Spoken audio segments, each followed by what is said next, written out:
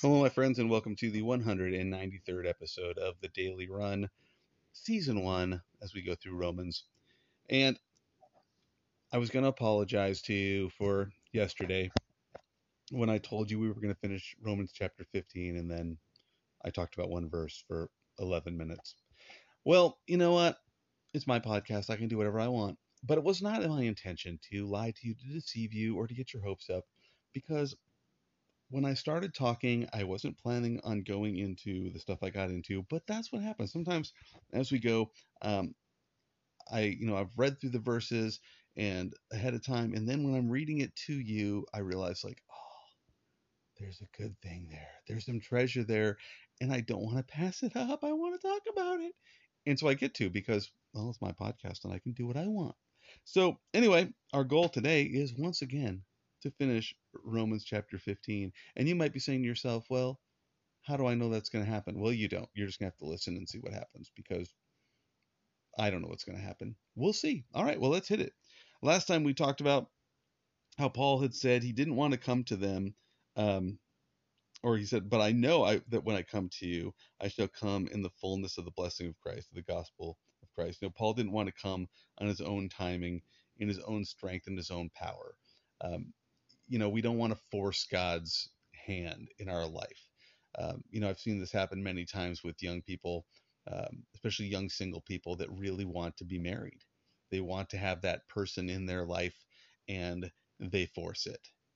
They find somebody that meets the minimum qualifications, whatever those minimum qualifications are.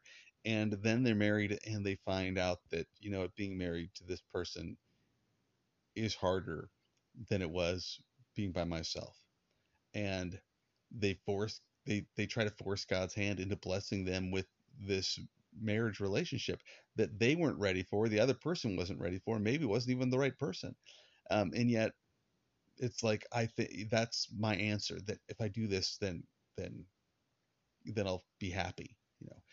You think about Abraham and Sarah, where God promised Abraham that he would be the father of many nations and that he'd bring from him a son.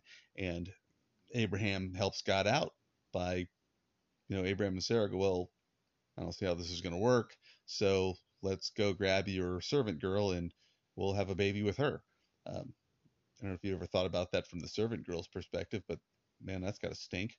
Um, here they are like, we're going to bring God's will about by forcing this young girl to sleep with this old guy and have a baby. Um, it's pretty messed up. But they're trying to figure out, oh, how do I bring about God's plan, rather than saying, God, okay, I'm submitted to your plan. I'm gonna I don't want to push it. I don't want to force it. I don't want to step over the line. And so that's the attitude I think we have, is that we are prayerful about, say, God, I don't want to leave before it's time to leave. I don't want to I don't want to start before it's time to start. I want to be guided by your steps. I want to be looking for those opportunities. I want to be pressing forward. But if I'm going ahead of you, oh Lord, please stop me. If I'm getting ahead of your plan, if I'm pushing through, and usually I think the way we push through is we start cutting corners when it comes to godliness. Like the Abraham and Sarah thing. It wasn't just like, oh, we're going to have a baby. No, we're going to involve a third party, which was socially acceptable, but that doesn't mean it's right. And so there's that sacrifice and I've seen this happen before, in other places where ministries are trying to accomplish something and they find that they run into headaches with the government, and so then it becomes like, how do I manipulate the system? How do I fudge the forms? How am I deceptive? How can I be deceptive toward the government inspectors in order to get what I'm trying to get?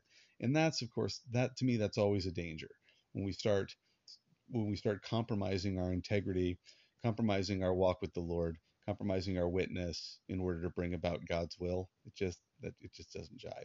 So anyway, I don't want to talk too long about that because I wanted to keep going and I was just doing the recap.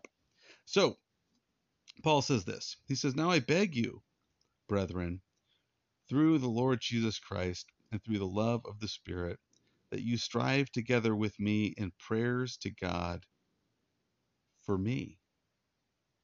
So this is kind of interesting. Paul is begging them, pleading with them to pray for him.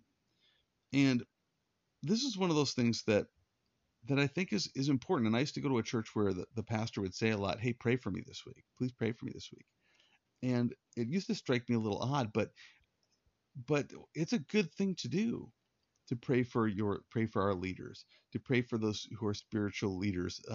There's a different level of attack that they deal with, right? And pray for the pastor of your church. You don't realize that you go to church and there might be one person at church that has a bad attitude, but you don't know about it. You just go to church and you're happy.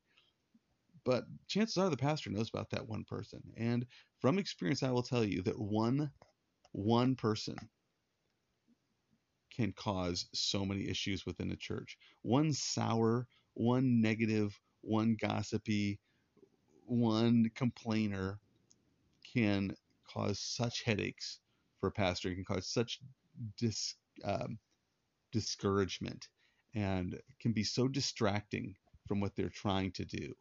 And so, hey, don't be that person, but also understand that goes on, and pray for them. And so Paul says, I beg you to pray for me.